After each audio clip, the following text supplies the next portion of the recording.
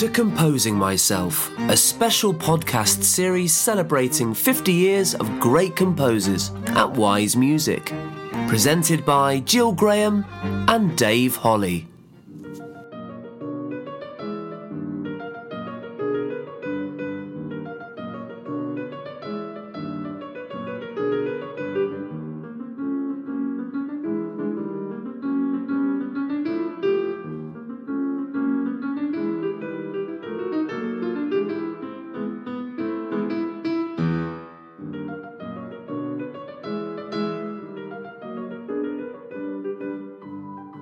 Welcome to Composing Myself. This week, Dave and I are joined by Cheryl Frances-Hoad, whose music has been described as intricate in argument, sometimes impassioned, sometimes mercurial, always compelling in its authority. So let's hear all about that. Welcome, Cheryl. Hello. We start these chats typically with a question about when you first were turned on to music. Can you remember the first time somewhere out there in the ether or in your home a piece of music just struck you and you went, wow? I can't actually, because I was really young. My mum was a flute teacher, so I would sit in the corner of the room often when she was teaching, and apparently I would sing back the oral exercises to her before her students, which must have been so irritating. So I heard music from a really, really early age, and then I started playing the flute, and there was a recorder, and then the flute, and I can't actually honestly remember it, but I'd expressed an interest very early on, so I don't have an early memory of it actually. It's just always been there, and I actually don't remember not composing either, because I started composing when I was tiny. So yeah, it's just always been there really.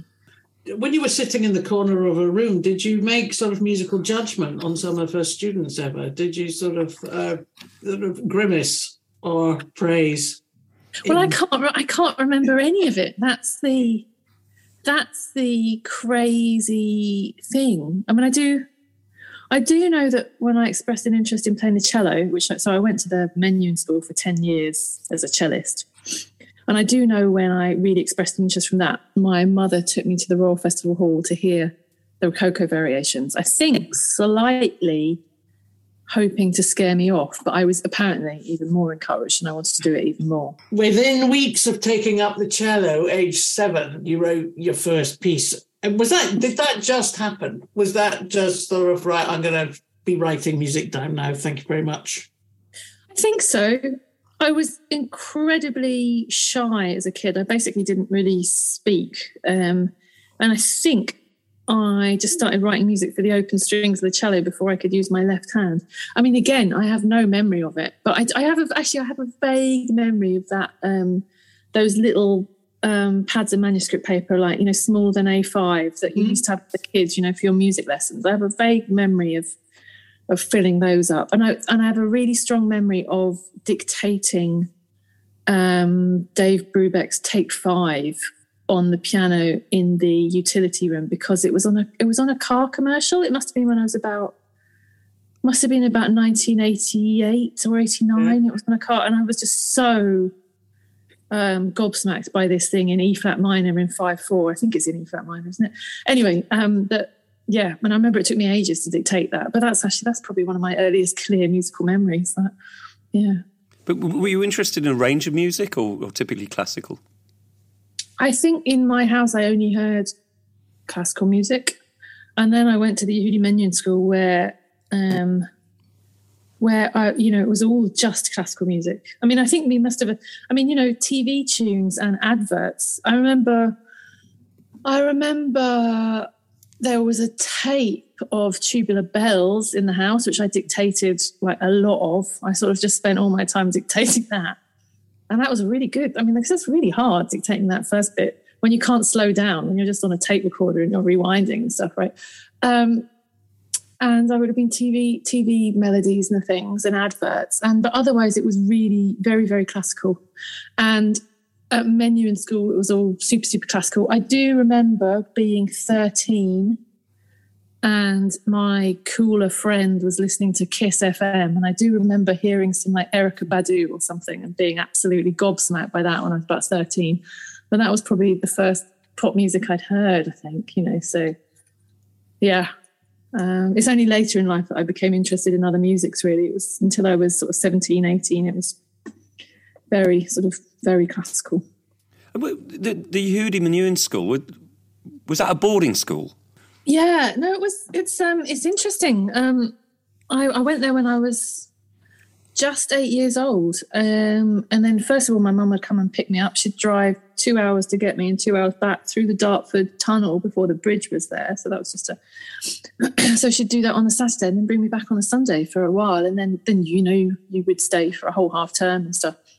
Yeah, but it's a very hard thing for my mum to do.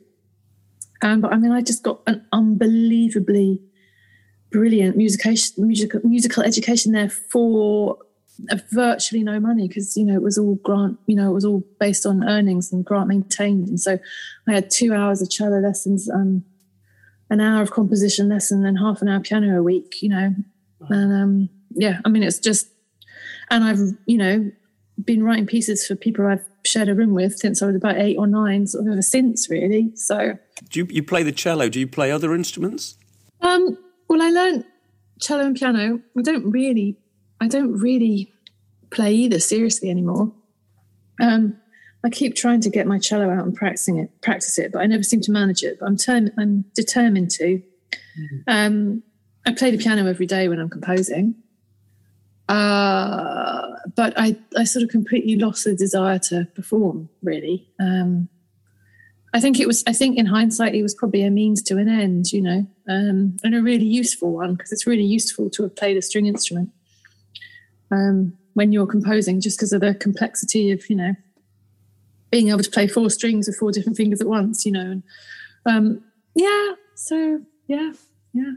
You've just finished a cello concerto, haven't you? Congratulations. I guess have you made that really difficult, because you know how far the extremes of that instrument can go? I think it's got a lot of high stuff, Laura says. Laura Vanderheyden's going to do it in May.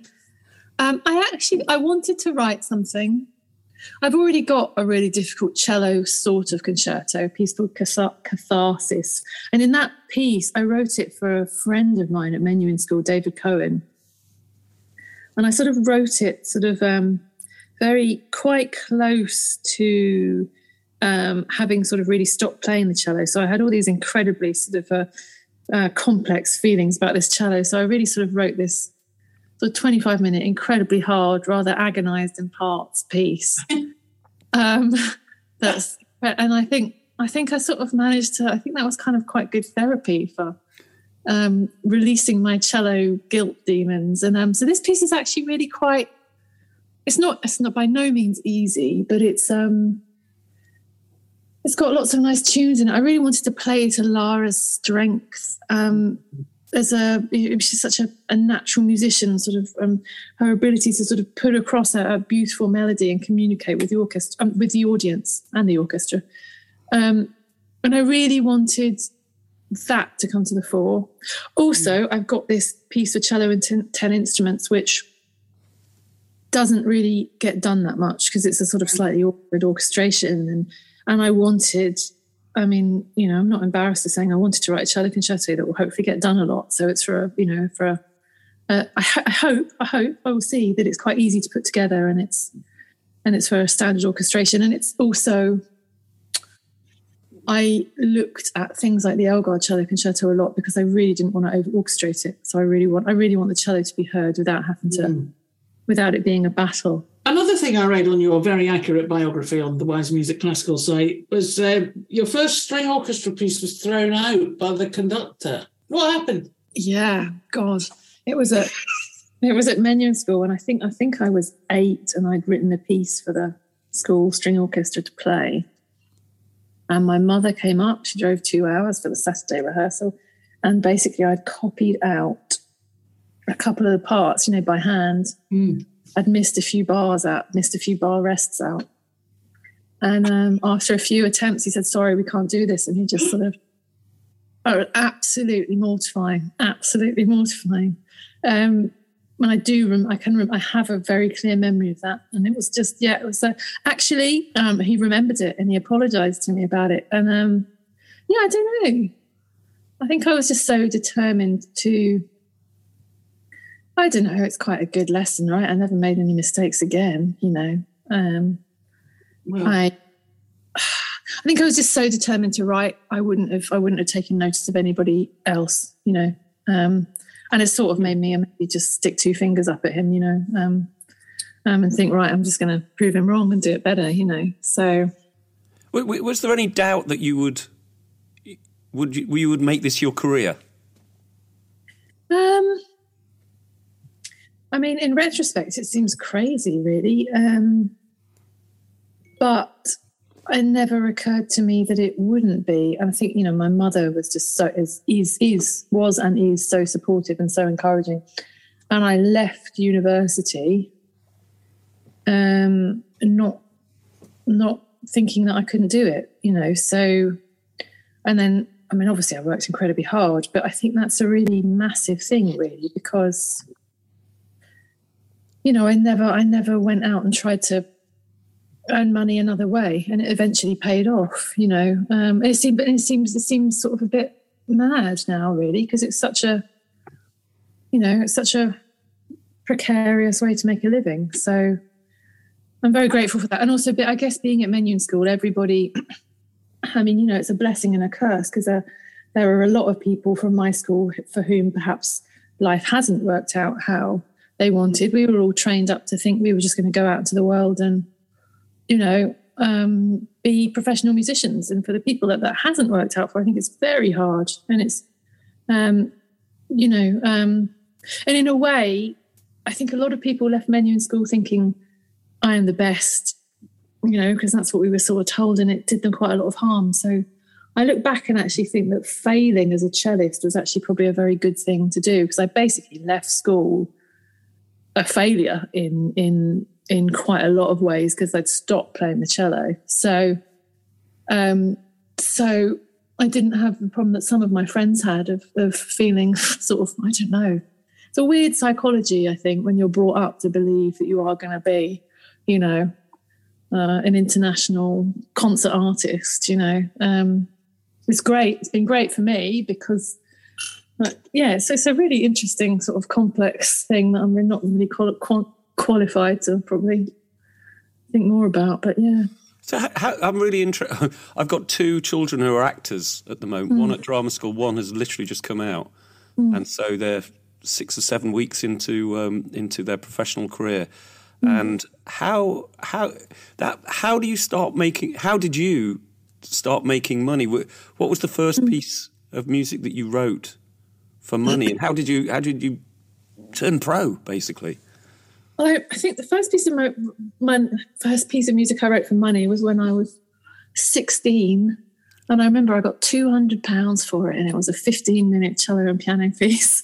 Wow. And I'd won the BBC. I'd won one of the prizes of 4 of the 1996 BBC Young Composer, and Ralph Kirschborn rang me up on the phone, and I really thought it was somebody playing a prank on me, and he asked me to write a piece for the Manchester International Cello Festival. And and then I started writing to commission, and I then wrote a piece for the Surrey Philharmonic Orchestra whilst I was at school. And I was sort of, then I went to Cambridge, and because I'd won this competition, I still didn't really speak, but because I had these several competition wins to my name, I was taken really seriously, and I remember I wrote a piece for, I don't know what this says about me that I can remember all the fees I got. I remember I got £1,000 from the Cambridge University Chamber Orchestra to write a piece for oboe and strings, which is published. It's called A Refusal to Mourn. And then things just sort of went from there. And then I did an MPhil. And then, to this day, I think one of the most important parts of my life was doing my PhD. I had a wonderful teacher, Sylvina Milstein, but not so much for the PhD-ness, but for the funding it gave me. I had 4 years of AHRC funding.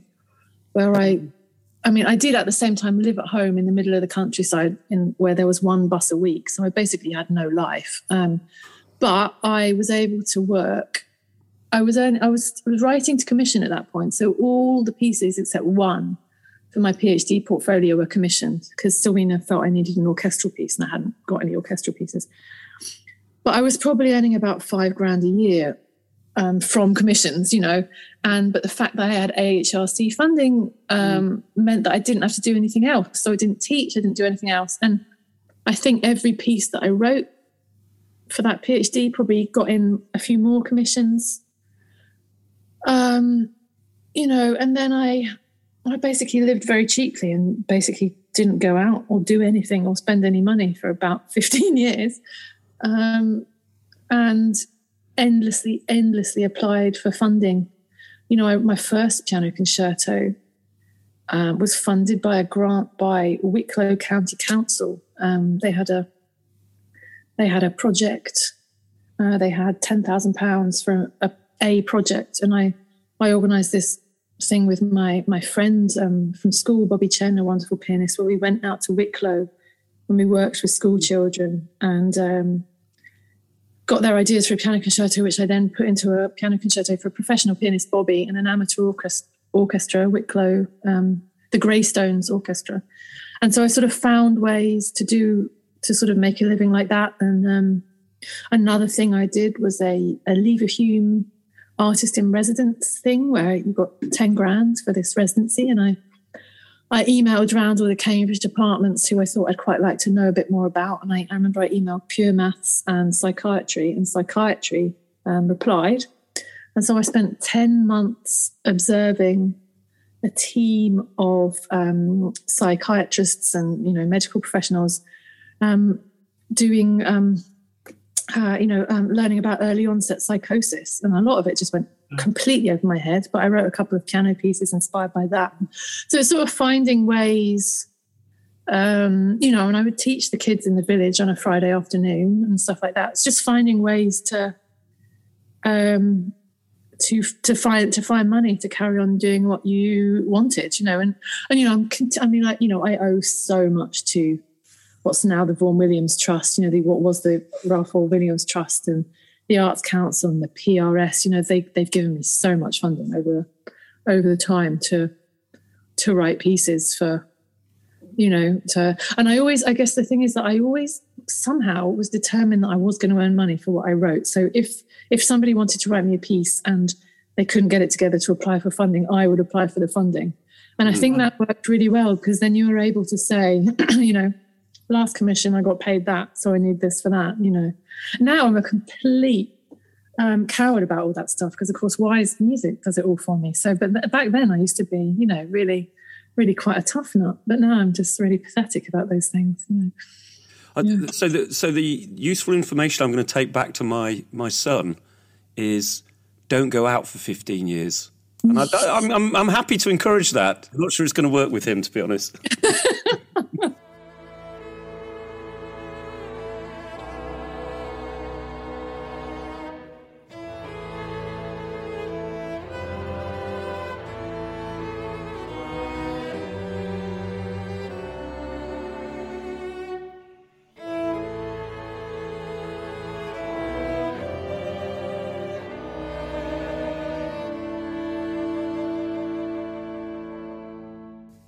Cheryl, you've mentioned a couple of times, a point at which you didn't speak. Tell us about that. It's funny. I've just come from my mum's this morning and she was telling me about when I was very tiny, I was very, very bossy. And then I went to Westcliff, the school in Southend. And apparently I just changed. I just went incredibly silent and I was very, very shy. I think they almost sent me to see some professional at Menyon School because they were so worried that I just was so incredibly shy that I just didn't speak. And I do remember at school, we'd have lunch and the bell would go, and I would hide in my room until the second bell rather than go and wait with the other kids for the first. Because I just found it so. I just sort of found it all so scary. And I think I did eventually get a bit better than that, but. And I think I really did just express myself through music. It's really, it sounds a bit like a cliche, but that really was how I expressed myself. And I mean, it's only through composing really that I've become less shy, because it's forced me. I mean, even to the fact that I won a competition in Florida in something like 2010, and it was decent prize money, but to get the money, you had to go out and do a public lecture. And I think during my time at Cambridge, I'd had to do one presentation for 15 minutes. And other than that, I didn't contribute in tutorials at all, because I was just I went to Cambridge with 2 A levels and I didn't even get my grades. I got an A and a B when I was given special dispensation to have 2 A's because I'd been to the Mendon School. And I was in a class with people with 6 A levels who all spoke fluent Latin, and you could have told me that Latin was Greek or Italian and I would have believed you, So I found that all very sort of intimidating, but actually through composing and having to do this hour lecture in the University of South Florida, I realised it sort of forced me to confront that more. And now I actually really enjoy doing pre-concert talks and stuff like that. So it's funny that the sort of my career has helped me in that regard, because a lot of people wouldn't believe, how shy I was in the past, but I also think it meant that I channeled all my thoughts and feelings into my music, which was handy, really, in retrospect. You'll be surprised to know this, Jill, but I was incredibly shy up to a certain point. Really? Even into my 20s, I was pretty shy. And then at a work event, I was sent on it's called presentation skills. I was taught how to present, and you basically got put with a bunch of actors who put a camera on you. And for 2 days, we went through all these exercises, relaxing you and teaching you about how to present. And by the end of that, I felt I could stand on a piano and talk to 1,000 people. And it just got rid of all self-consciousness. And there's just a few things I always do before I go and talk to audiences, just to prepare myself. But it's removed the block. So I do kind of empathise a little bit. I think I did talk, but I was really awkward. And particularly at university, I went to a university and everyone I met seemed to know each other. They were all Southerners. They'd all been to private schools, and I'd gone to a comprehensive and didn't know anybody there. And I think I shut down and sort of doubted myself a bit. Cheryl, back to writing music. Have you got a process? Is there a time of day that's better? Have you got a ritual that you impose? What goes on? Is it manuscript? Is it computer? Tell us. I'm very 9 to 4, not quite 9 to 5, but I work in the day. I don't sort of burn the midnight oil. I use a piano and manuscript paper. Nowadays, actually, I do use the computer more than I used to. I mean, I sort of sketch. I reckon I sort of get about 60% on manuscript paper before I then often put it on computer, and then sometimes it print it out. I mean, it's so stupid. I got a really good computer screen like a couple of years ago, and that's made a difference. I was printing out loads of paper before, and I've stopped doing that. And there's something I find, especially with a bigger piece, there's something quite psychologically helpful about seeing it on computer, because it sort of proves that it's there. So I sort of get to, 2/3 of the way through a movement, and I'll type it up just so I can see that it exists, and then it gives me sort of the sort of courage to finish it. Most of my music is based on stuff that's, not music. So my cello concerto, not that it matters and anybody knows this, but it's sort of loosely inspired by some research about swifts. There's in Oxford, there's a, very world-renowned centre for studying swifts, and the cello is sort of loosely inspired by a swift, and also a book on volcanoes I found in a charity book, and also this kind of algae that grows in the ocean that one of the fellows of Merton College, where I was a visiting research fellow, he told me about this amazing stuff. And so I'll often fill up my notebooks with words and lots of phrases, lots of word phrases have inspired my cello concerto, and I'll sort of write those, and I'll have a big piece of A3 paper where I'll sort of sketch things out, timelines and what's going to happen where, and of course then I sometimes ignore that, but I usually stick fairly well to it. And then I just noodle about on the piano for a while and sing a lot. I sing a lot when I write, and it all just gradually coalesces. And and I've actually learned recently, I seem to like by sort of leaving it and going off on a walk or going to sleep overnight, and it somehow sort of manages to work better in the morning. Or I've actually learned to let my brain do a lot of the work while I'm not thinking about it. It seems to. Wow. I had this year. I was a visiting research fellow in Merton College, Oxford, for what was 20 months, and I was very productive there. And I sort of began to trust myself more, really, that my brain can just do it if I let it. So I don't know. It sometimes feels like a bit of a cop out, but yeah. I'm a big believer in that you. You hear people doing things like asking the universe, but I think it's your mind processing. It works all the time. And, I do that with work problems and family problems and whatever. And you can't think of a solution, and then it just pops into your head the following day. Or if walking's brilliant for you, I think. Well, that's actually, I do a regular sort of walk around this meadow, and I do get a lot of, as it happened really, I had to go off to something something really lovely, but of course I just got stuck with my piece, and I was just really annoyed about it and agitated and got stuck, and then I walked off to this thing and I got the idea. I think we mentioned writing for voice earlier, but you do a lot of writing for voice, don't you? Is that a particular passion, or do the commissions sort of fall that way? Yeah, I love writing for the voice, but it's not a particular passion. I love writing for the voice. I love writing choral music. I've never sung in front of anybody. I've never sung in a choir.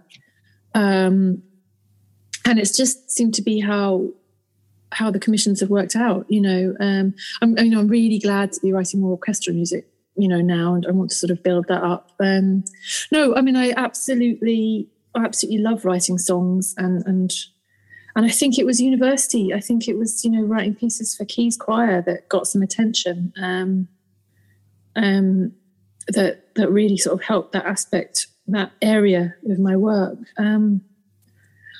I love the fact with writing a song that you can say one thing in the words and something else in the music, which you can't, I don't think, do so clearly in instrumental music. But I don't really... actually composing probably helps me find out about other art and literature and stuff, because I compose full time, and I often just want to watch a film or something in the evening, through setting songs, I like setting contemporary text. So, I go off on these, I'll spend a couple of days like looking at lots and lots of different poetry, and I love that aspect. I love that aspect of my work, and like being at Merton and writing a few pieces inspired by stuff that fellows have suggested to me. I got to learn a lot, and I sort of love that aspect of being a composer, because I learn about things which I probably would have never heard of and wouldn't be motivated to learn about otherwise. I wanted to ask you about I Am You, Brave and Strong, because I'm fascinated by works that are participative and, have been contributed to by, if you want, non-professional performers or singers. Tell us about that. How did you approach it? How did it happen? Yeah, well, I've written 3 of those now. It was a big piece for the London Chamber Orchestra and their Music Junction project, which is, so they have around 150 kids, I think it was, from all different backgrounds. So people who are going to Barnardo schools, through to, people who are going to very privileged schools, and they get everybody together, and the more privileged children act as mentors to other children. They teach them how to play instruments, and it's this it's this sort of amazing project, really. And there were workshops, and where, led by a fantastic workshop leader. So we went, that was actually, yes, we had these wonderful workshops led by Caroline Walsh, I think it was, a fantastic workshop leader. And with the kids, we sort of found motives that would represent hope and excitement. And then I used, I think it's hope. It was a very simple motive, a sort of a B and D major third, I think went up to a C and E major third, the sort of syncopated rhythm. And I then used that in that movement, hope. I used that throughout the whole movement and sort of built upon it so that the kids could really hear what they contributed. And there's space for improvisation as well. And they really, in these sessions, they're probably about 4 hour-and-a-half sessions where the workshop leaders did all the workshops, and I was just there to get everybody's ideas and then really put them into the piece. And I really do love doing that. I think like when somebody, a school child, can give me a suggestion, whether it be a simple motive or a chord or something, and then hear that in the piece and then play it. I think it's a great sense, there's a great sort of sense of achievement and ownership and the ability to, what's so great about it. So in those pieces, and I sort of got better and better about it as I went along. So in those pieces, there are 3 different kinds of parts for the kids. So there are very simple parts for children who've only just started an instrument, so like open string plucking on the violin. Then for the more advanced, they're perhaps going up to the, using a couple of fingers. And then to the people who can play melodies and, maybe grade 6, they have making sure that they have something. It's an amazing sort of jigsaw puzzle to try and make sure that everybody has something that will make the most of them, feel that they have a chance to express themselves, while also pairing it with a full orchestra and making it a worthwhile piece of music and sort of making the sum of its parts more than any other parts. And I really love that. I really love that aspect of, I wouldn't want to do it all the time, but I love that aspect of composing where you're fulfilling many functions, and there's a real craft to it because, like, for instance, right, I mean, the clarinets could only play, I think, for the clarinets that could only use their first finger, what were they only doing? They could only play in B flat, right? So a lot of this music there's a lot of stuff which is in G major, then B flat major, because you've got the strings and then who are all on the open strings. And then you've got a section for the saxes and the trumpets and the clarinets, which is all in B flat, and making that work. It's great. It's great fun. And you do see, I think, giving somebody that experience of playing. So there's always a moment in those pieces where everybody, where there's the big tune. So like the orchestral strings will be playing this tune. The grade 6s or whatever will be doubling it, but the younger children and the less advanced children, they will be playing bits of the tune. So whether that's, I'll make sure that the tune sort of uses the open strings of the violin so they can pluck every minim, for instance. So they feel that they're part of that bigger thing, making this great sound. And I love getting my mind around that. Although that piece demanded a hell of a lot of walks to try and work out how to do it because, I think it's, because it was, very complex sort of logistically and mentally to sort of work that out. Yeah, and also to, as you say, to make it rewarding for everybody involved so that it's not just the beginners who are chugging away on sort of very uninspiring things just because that's all they could do. Is it a Vaughan Williams piece as a concerto grosso for strings in a similar mode? I remember when I worked at the Royal College of Music, we did it with a bunch of kids. It was just so satisfying to see this mixed ability group work as a team. And I underestimate how hard it is to get that out as a composer. It's great. I mean, it's funny, because I went to the Menuhin School for 10 years and I, we're all, decided we were going to be professional musicians. And I have to admit, I left Menuhin School being really quite snobby about amateur music for me. I didn't understand what the point of it was, why anybody would do it, because why are you going to do it unless you're not going to be the best, right? And so working in that, and seeing, but of course now I realise that, how rubbish that, And so, yeah, I really, really, really, really love working in that world. And, it's sort of yeah. And your young person's guide to composition as well is similar to that effect, isn't it? It's contributed by a bunch of people, and lots of different people can play it. And I think the more of those pieces, particularly in the state music education's in at the moment, and they're just so important. Yeah, exactly. I think, I don't know, it's very important. And I'm not, I guess, I'm not a natural teacher, and I'm not, I'm not a workshop leader, but by writing these pieces that I hope work really well. I mean, there's things like Even You Song as well, which is a big choral piece that was done at the Cathedral, which involved 125 children that, they learned their music by rote.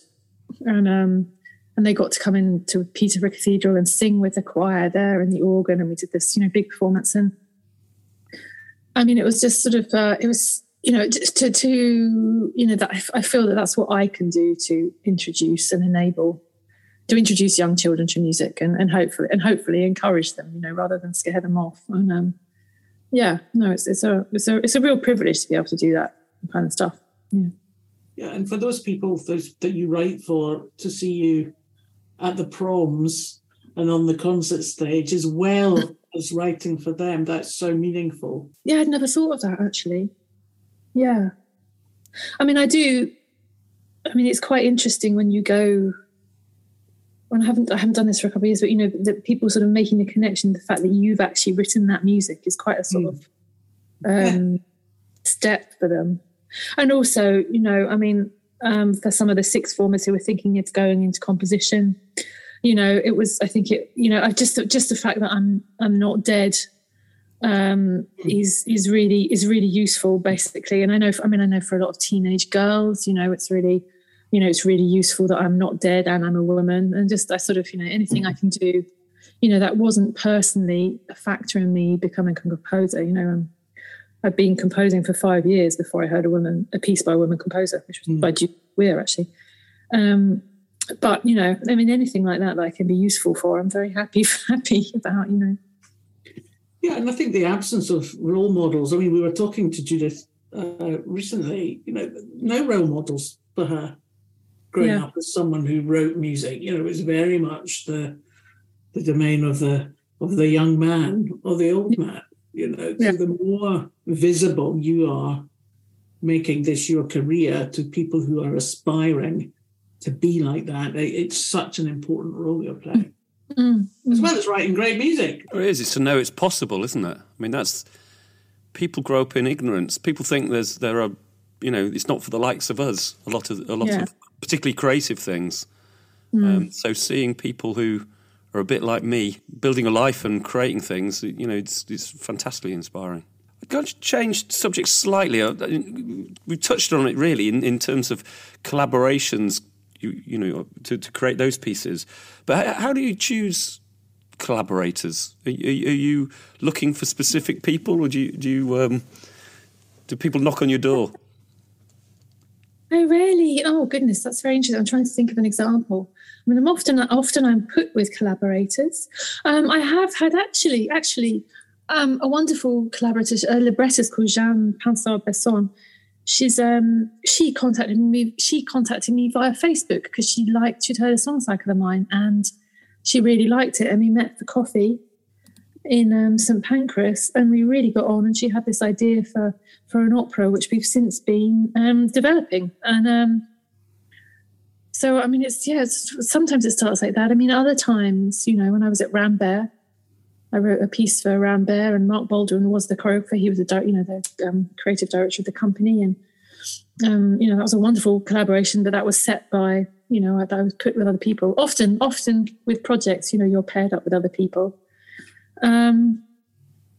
It's interesting. I'm trying to think of what else I've collaborated on recently. I mean, the biggest thing I did recently was with Amanda Holden, who really sadly passed away recently. I'd met her when I was 19, Bill Banks-Jones from Tete-a-Tete, not 19, a bit older than that, 21 or something. he'd commissioned me to write one scene of a 6-scene opera with other composers, with Amanda Holden doing the libretto. And we really got on, and we kept in touch, and we didn't do anything else until what would have been 2019, when we wrote this big 80-minute piece, Scenes from the Wild, together. Yeah, I guess I do that. Actually, I do that with subjects for pieces and people, in that if you meet somebody and you think, aha, I like them, I'd like to work with them. And then, you know, you either try or just wait for the right occasion to come along. You know, and that's sort of, you know, and, you know, now luckily I'm very happy to get recommendations from, I've worked with, you know, yeah, it's, yeah, I can't really think of any other ways. I'm trying to think of, I mean, with being at Merton, you know, a lot of the, maybe it's a bit of a stretch to call them collaborations, but, you know, it just happened very organically, you know, having lunch and then you sit opposite somebody who's an expert in medieval English and you say, you know, one of the pieces I wrote, bizarrely, it was going in a concert program. I'd written a piece for Stephen Hawking's 75th birthday about the cosmos. And then this piece was being done in Pristine in a program where I was also writing another commission. And so this Stephen Hawking piece was, you know, partly inspired by cutting edge, you know, research into the cosmos. And I happened to say to Dr. Daniel Sawyer, you know, do you know any old poems about stars? And he said, well, there's some Chaucer, you know, and as it happens, Professor Sarah, I can't remember her surname, from an American university, she's visiting, she's an expert in this. And a couple of weeks later, I've got this passage from Chaucer in my email, which is about Troilus from Troilus and Cressida. When Troilus dies, he ascends to the heaven and he looks down on the earth and he passes the planets, and it's like the earliest description of going up into, you know, into heaven. It passed the planets, and so I ended up setting that, you know. So I've got this great, so and you know, that's just a conversation over some like lasagna or something, you know. So I do find sort of chatting to people sort of works. How did you come to write the cello concerto for Laura? Was she anointed or did you choose her? Well, she chose me, actually. It was just this amazing, I think it was a genuine coincidence. Laura knew Ryan Wigglesworth. I hadn't met Laura before. I didn't know Laura knew of me. She emailed me and said, I'd love you to write a cello concerto. So then we were talking about that, and, you know, I talked with, you know, Chester about it, and sort of we said, oh, that would be great, you know. And then a couple of weeks later, Ryan Wigglesworth rang me up, and because he's got the new position at BBC Scottish Symphony Orchestra, and said he'd like me to write a cello concerto for Laura. I'm not sure they'd had a discussion about it, or it was, you know, very recent. So it was really, basically these two people. I mean, I've sort of known and admired both Ryan. I'd met Ryan before, but only very sort of, you know, briefly. And, you know, I've been in the same room as him a couple of times, you know, said hello. But I didn't really know, you know, he knew my music, and the same with Laura, and they both decided within a fortnight that they'd like me to write a concerto. So it was really this incredibly good piece of luck. She's recording it on her next album for Chandos, or Shandos, however you say it. So just amazing, really. I'm also really intrigued by the fact that you've got a lot of music, of your music, that's recorded, you know, which is unusual. Yeah. This day and age. And I think one of those albums came out as a result of the Rambert collaboration. Do you want to tell us about, what's it like being in residence with the dance company? What did you get up to? I loved it. I absolutely loved it. I just, it's just, you know, I mean, I have just absolutely no ability in that, you know, with it to dance whatsoever. So just being able to watch these people who just seem, you know, just superhuman to me, is just sort of magical. And I think actually one of the most so I wrote a piece with Mark, which was absolutely wonderful. And I also had a piece choreographed by one of the trainee choreographers who was also a dancer to an existing piece, a piece that I'd written years ago called Memoria for oboe and piano quartet. And I remember this session talking with Patricia, and she was showing me where she thought the phrases were and sort of how the phrases worked and what the sort of music was telling her sort of structurally. And it was completely different from what I from the musical phrases that I would have picked out, these 8 bars or these 9 bars or whatever. And I don't think she read music. She was very, very, very musical. But that sort of dialogue with somebody who was sort of looking at it from a completely different perspective from you, it surprised me at first because she was sort of basically picking things out that weren't the most important things to me or were different. But actually, I really sort of found that I understood what she was saying, and it sort of gave me another perspective on my music to sort of, I don't know, almost to get out of your confines. I find that it's quite easy for me to get stuck in just thinking about melody and harmony and rhythm, and actually working with her, seeing my music differently. But, it was a really valid, interpretation that she was giving me. It wasn't that I thought, but it was just different from mine. And I really appreciated that sort of, just sort of being able to look at your work from a different perspective and then see what she did with it. And just, I don't know, it sort of just opens your mind more. And just, I don't know, just the pleasure of being able to work out how to talk to somebody who doesn't speak your exact language, but is, a great artist. It's really, I love that. So that was brilliant. Sorry, I've sort of slightly forgotten the rest of the question, but it was really about what was it like, so the beauty of being able to work with someone who's interpreting your music and learning from that existing work. So writing a new score for Mark how was that? Did you start at the beginning together, or did you write the piece and he made it, or how did that work? No, so it was going to be, again, it was about sort of the beginning of the universe and quarks, and we had this amazing trip where we went to CERN. We took a day trip to CERN to talk to this and have lunch and look at the Hadron Collider, and it was just amazing. And then he had these ideas. This is a long time ago. It's not really fresh in my head now, but we would talk about it. We'd talk about the structure of the work, how we might like it to work. The director of music, Paul Hoskins, also had ideas. It was going in between Bach, Brandenburg, and Stravinsky, Dumbarton Oaks. So those influenced the piece as well. And we basically talked a lot. And I did play Mark bits of it. In the end, I sort of wrote the piece. I mean, partly to do with practicalities and deadlines, I sort of wrote it. But I remember coming in to play him some on the piano. But because we'd discussed it so much and we knew, it sort of worked very well. I really like that way of collaborating, actually, to sort of start at the beginning by, sharing research, like going to speak to this amazing scientist at CERN, and then talking about how the piece will work, including the practicalities, how long that's going to be, and roughly. So this piece is in 5 3-minute movements that are continuous. I can't remember whether we sort of discussed that. I think we probably did. And then going off and doing your own bit, and then coming back together again. Yeah. It was beautiful.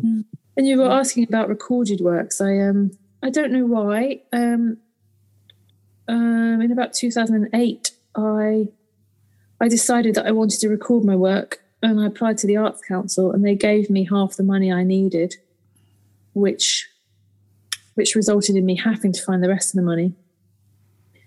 And I also, I was very lucky to have my album accepted by Champs Hill. So they paid for the production and the distribution of the disc. And I think it was in 2007 or 2008. And I had this basically 4 days of people recording my music, really, really caring about it, and, being far more exacting than I was, really. And it resulted in this amazing recording, which was the biggest ego boost ever, really, you know, because at that time I would sort of slave away on pieces for ages and get one performance and they'd never be seen again.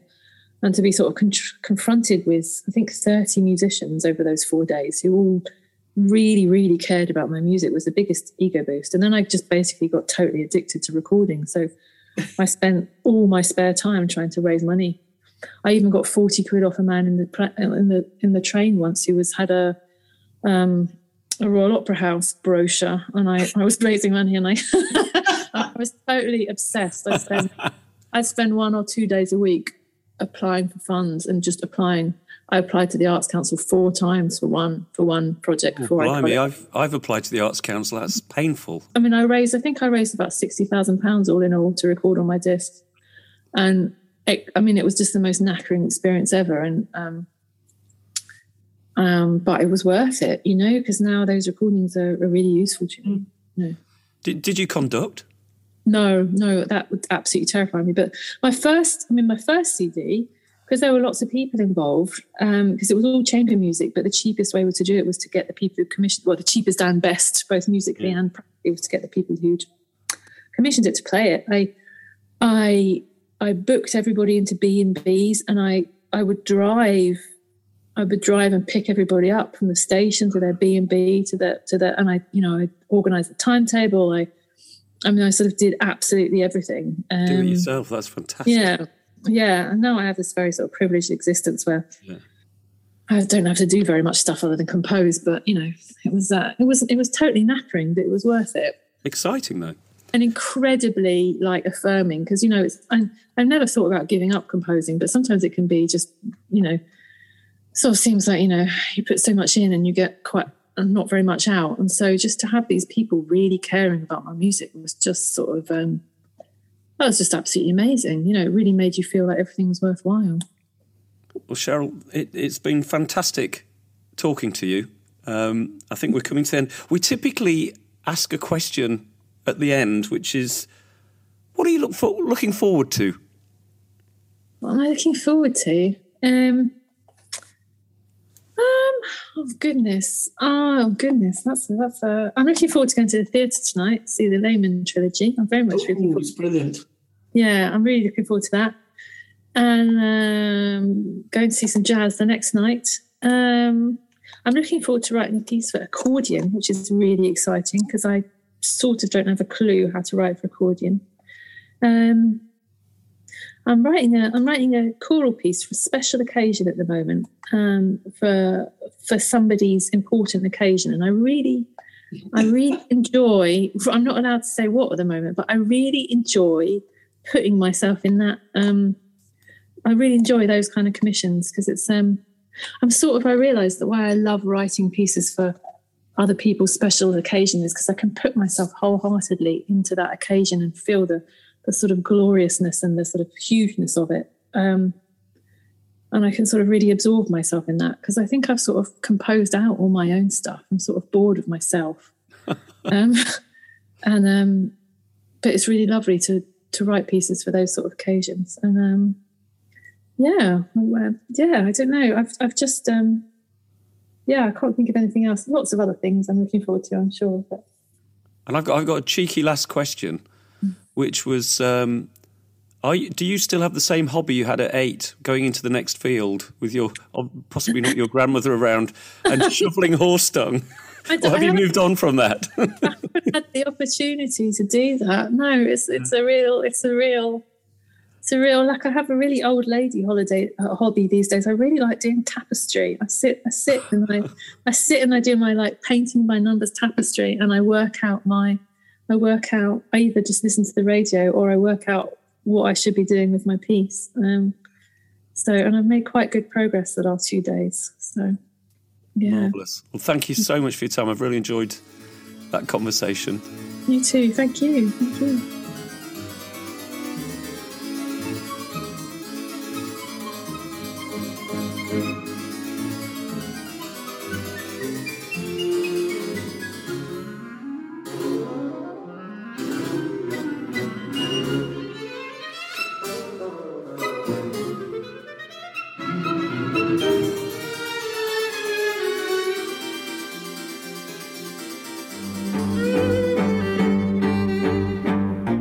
This episode of Composing Myself has been brought to you by Wise Music Group.